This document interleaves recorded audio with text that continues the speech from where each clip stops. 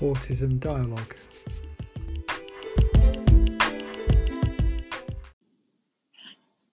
Hiya. This is a recording of a presentation I gave at the second Systemic Practice and Autism Conference at the University of Bedfordshire in Luton on the 5th of July 2019. There's slides that go with it. And if you go to autismdialogue.org and click on the blog page, and on that date, or roughly around that date, you'll see this. There's also a video there which I put together, embedded on that page. So you may prefer to use that. But however, this is the podcast going out over the air to iTunes, Spotify, Google Play, and all the other platforms that Anchor FM kindly distribute to.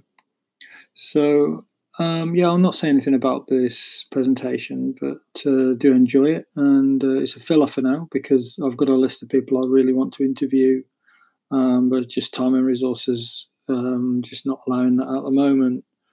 If you do feel like being interviewed on any of these topics, neurodiversity, interconnectedness, transpersonalism, coaching, dialogue, anything along those lines, we'd be more than happy to hear from you. Just drop me an email, jonathan@flowdialogue.org, or via the website flowdialogue.org or autismdialogue.org. Thanks. Enjoy my presentation. Bye.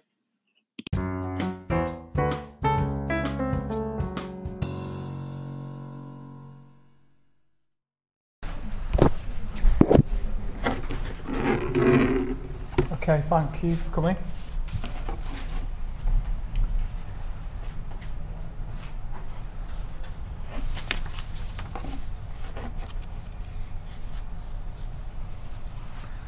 Right.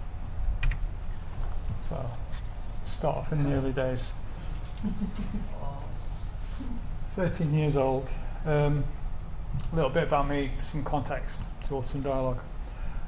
After family, our second systemic experience is usually school. I was one of the brightest but one of the naughtiest pupils, as I sought to align my sensory needs and seek thrills that would match my inner fire in my early clashes between self and, beat the system.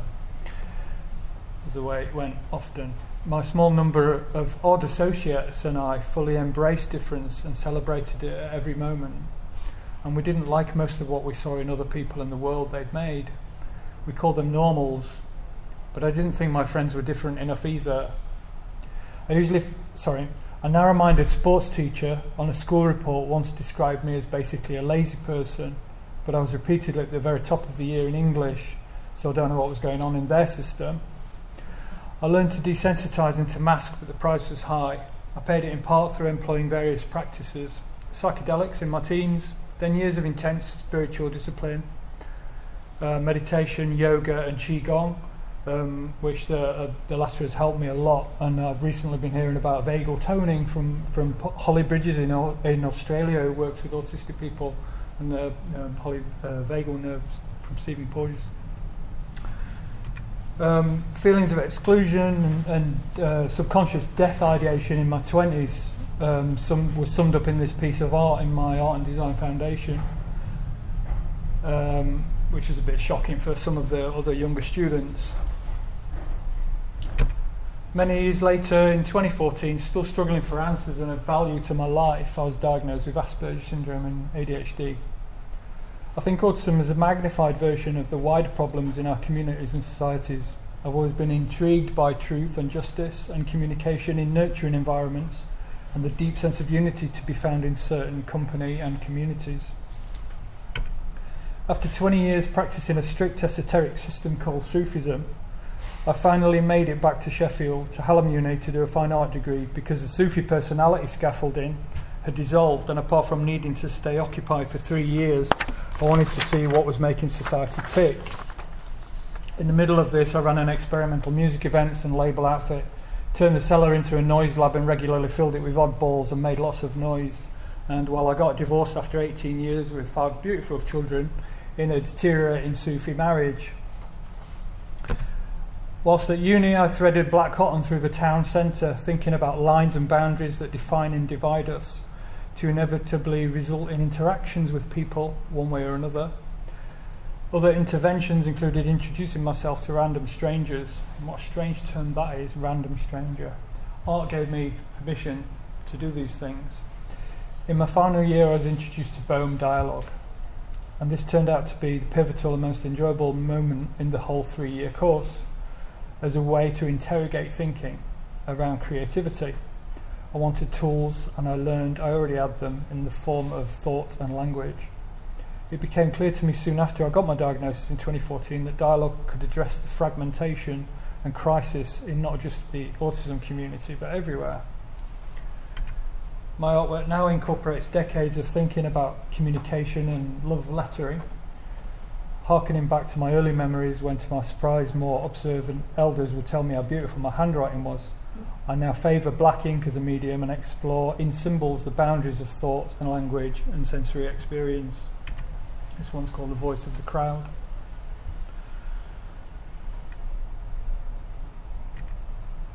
In 2017, I founded Autism Dialogue, in partnership with Professor Liz Milne, Director of Sheffield Autism Research Lab. The initial dialogue session was part of Liz's British Academy public engagement project. I'd realised that autism is an ideal focus for dialogue because of perceived growing disparity between viewpoints about it. Mad idea, get everyone together. We sensed it could be highly beneficial for professional cohesion and has a potential to make a positive difference in the way that autism is understood by all. Quantum physicist David Bohm, and if you don't know much about quantum science, it's an absolutely fascinating area to read a bit into. Bohm argued that our language and behaviour is far too object-oriented and noun-based, and this is making us see a world of static objects instead of dynamic processes, leading to fragmentation of consciousness and underdeveloped systems. In Thought as a System, he rejects the notion that our thinking processes neutrally report on what is out there in an objective world. He explores the manner in which thought actively participates in forming our perceptions, our sense of meaning, and our daily actions. He suggests that collective thought and knowledge have become so automated that we are in a large part controlled by them, with a subsequent loss of authenticity, freedom and order.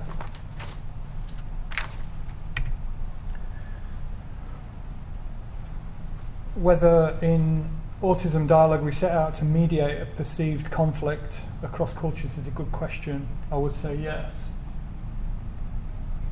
The reason to engage in dialogue is a practical matter and depends on the participants. Ours have included people from a wide range of backgrounds, autistic and not.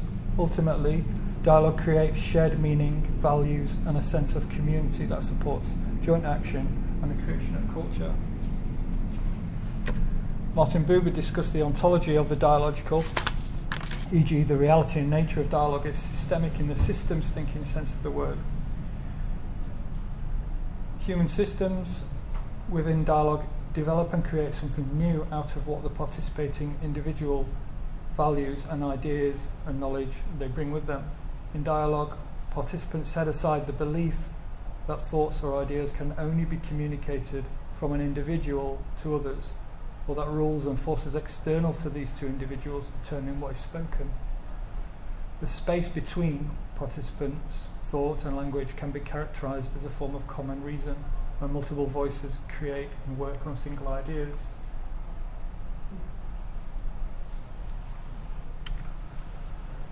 Our ancestors developed thought and language to communicate and refer to the very specific pieces of the universe that they could detect around them. When we lose authenticity and openness to the fact that everything is ultimately part of the whole, part of a reality that's far larger than our own story, but from which meaningful life draws its sustenance, things can and do go very wrong.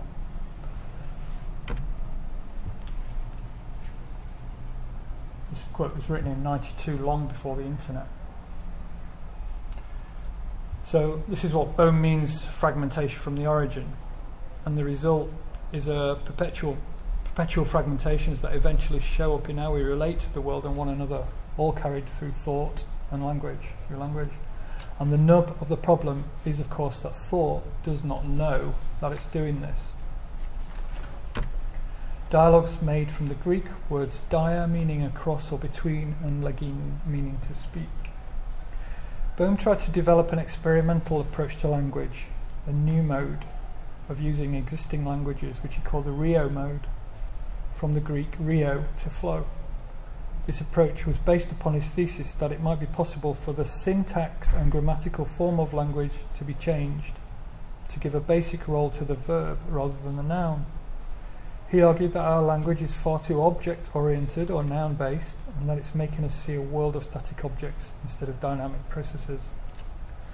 Interestingly, Canadian autistic artist and researcher Erin Manning describes autistic perception as the direct perception of the forming of experience. Olga Bogdashina writes on Gestalt and autistic perception. Of course, for some autistic people, this neurology produces frightening, immobilizing, and disabling experiences.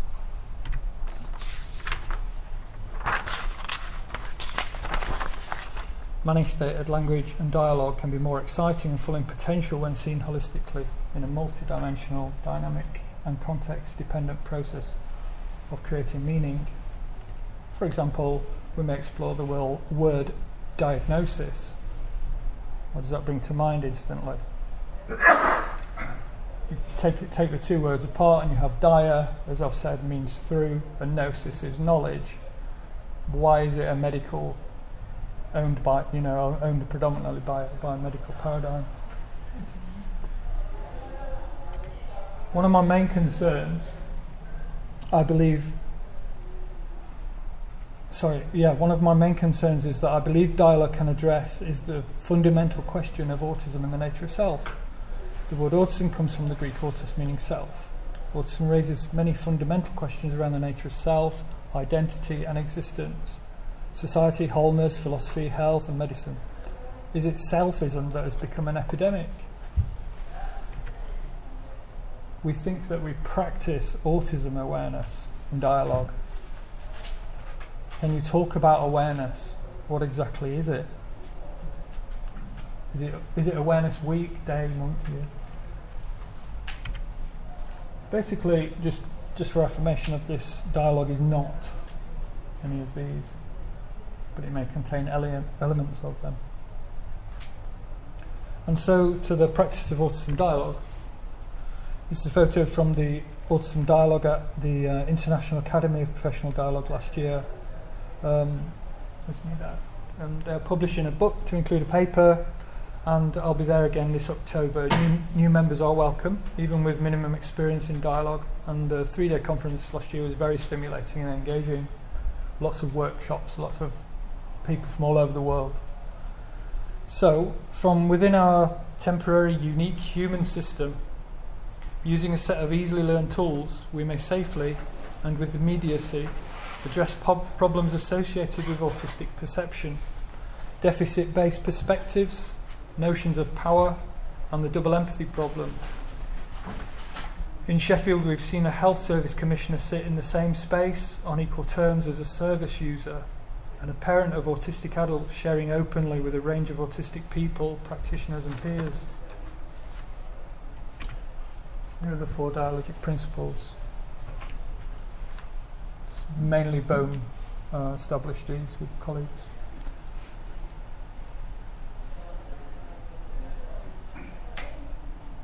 Authenticity, listening, respect and suspension. Simple. One may think. In dialogue, anonymity and confidentiality always applies. We sit in a circle, we check in. We usually have 2 conveners, and we all aim to facilitate. I've brought in a little mindfulness practice at the beginning, slowing the mind and feeling safe together. We remember the 4 principles. We generate a question, an inquiry together. We explore the question in turn. Usually it's popcorn based, but Yeah. We may repeat the last two steps during the session, so that's generating a question and exploring it again. A session can last anywhere from 3 hours to a full day. Sometimes the task of looking for the question together is enough for the inquiry.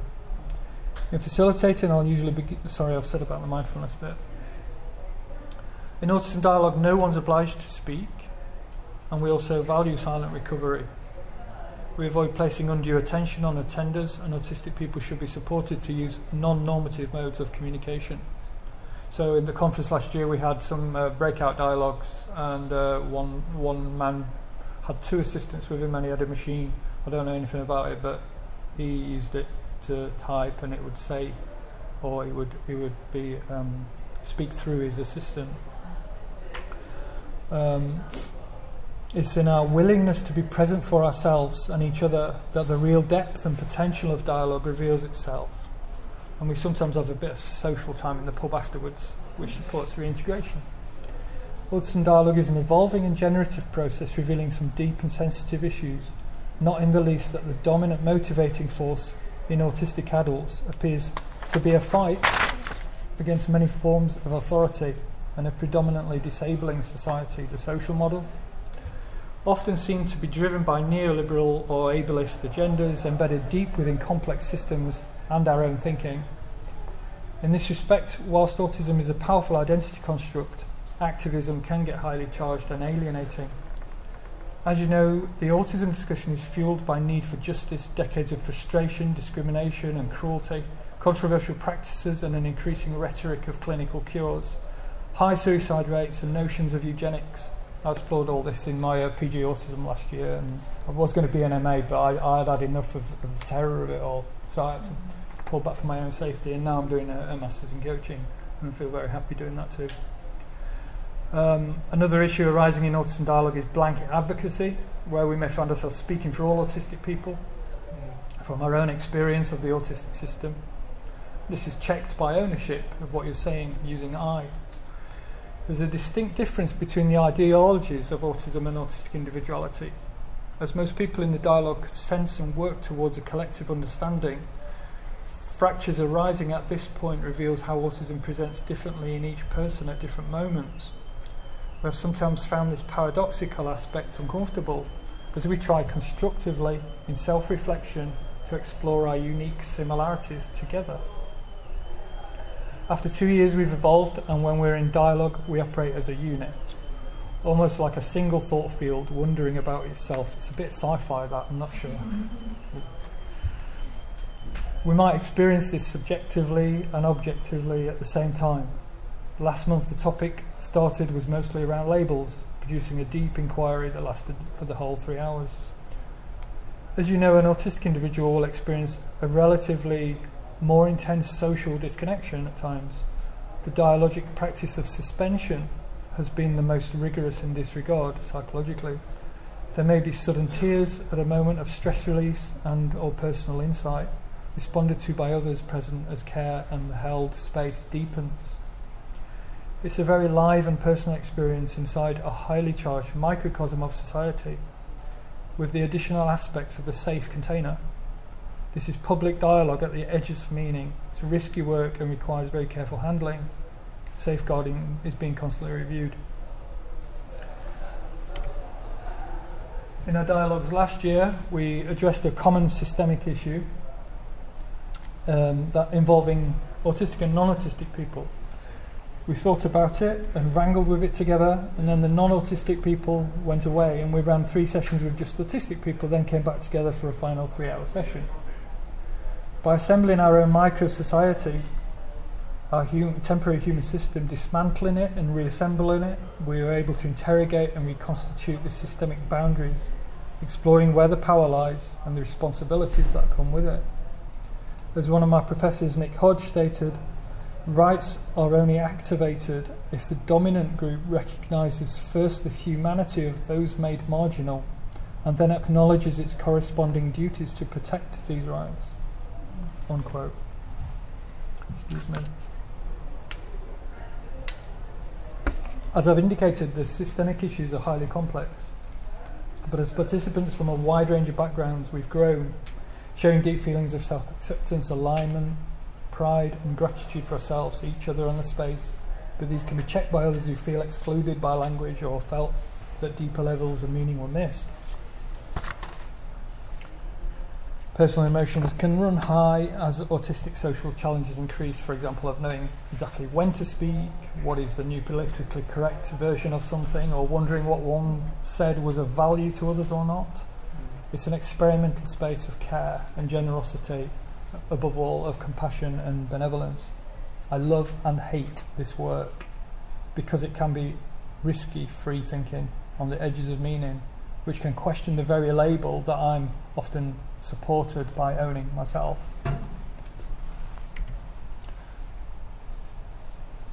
Just want you to take in this from the DSM-5 as a diagnosing autism. In diagnosing autism, symptoms must be present in early developmental period, but may not become fully manifest until social demands exceed limited capacities, or may be masked by learning strategies later in life. That's a really interesting thing to consider about systemic stress.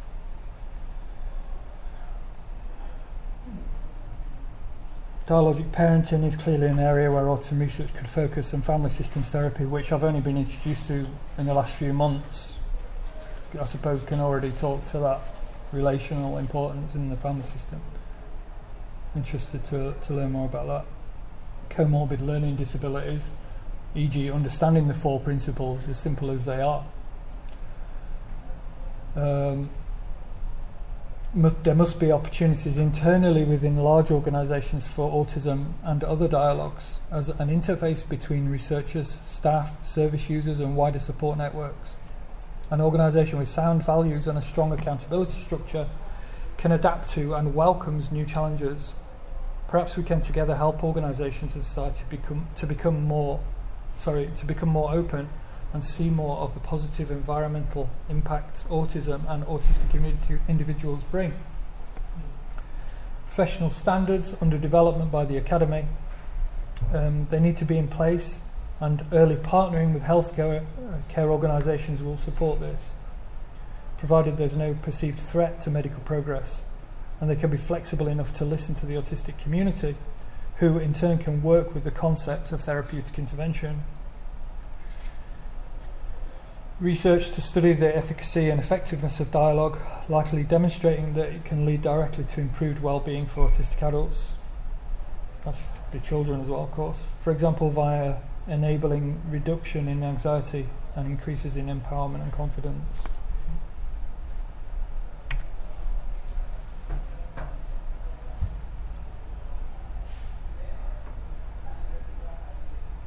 That means quality of life. Well, there's a specific autism QOL questionnaire developed by Newcastle Uni, which has got some relationship with the World Health Organization to do that, and that was just released last year. Autism dialogue could relieve pressure from private and public healthcare services. It can be used alongside organisational development at the interface between, I'm sure I've just said this paragraph somewhere, frontline offering GP services and pre-diagnostic support. So in Sheffield, a typical city, the waiting list for diagnosis is 2 years. So relieving pressure on healthcare services would be an advantage. Perhaps we can begin to help society be more open and celebrate more of the positive aspects of autism and all autistic individuals bring. National spending priorities should be placed on applied research to help people living with neurological differences instead of on basic genetic, biological, medical research. More autistic people are becoming involved in research, and good practice will forever be changing. Making use of dialogue in conjunction with integrated practice-based research could support more realistic goals. Just coming to the end now. Dialogue allows multiple stakeholders' perspectives to coexist in the same space of inquiry and understanding. slowing down normative modes of interaction into more of an evolving unified flow. New knowledge is generated and without cause for power politic or agenda ripples back systemically. Personal balance is restored and associated anxiety reduced, thus allowing autistic well-being to improve. We've got a lot of feedback now starting to show the effects on participants' lives. I believe there should be more spaces in society to enable its own interrogation and of our assumptions of humanness and normalcy, culture and notions of identity. Going forward, there's a lot of work to be done. Organisations require evidence, resources and substantial commitment and support. Training has to be in place and supervision for new and established facilitators. Building trust or seeking social parity in a medically dominated environment will be a huge task. Many autistic people also often have great vision, and I think I alluded to this earlier, and in my experience much compassion and of course a deeply genuine need for systems to work, and better universal understanding and knowledge is crucial. After nearly 2 years with our first real partnership with Healthwatch in Sheffield, wanting to make use of the power of dialogue to explore the local autism services. I did have another slide. Oh no, I'll put it on this bottom of this one. I really like this quote.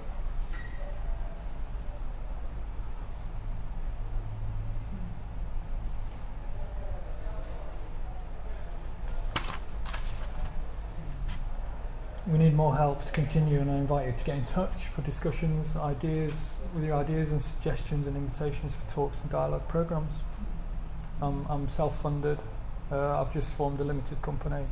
We rely on donations to hire a big room in the Quaker Centre in Sheffield. So, we've got 30 minutes. And that's over to you now.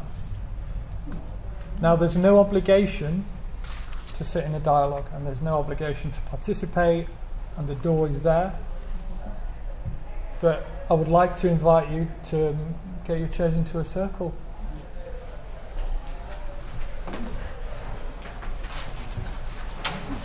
Try and leave a little bit of space in between each chair so you feel comfortable and not closed in.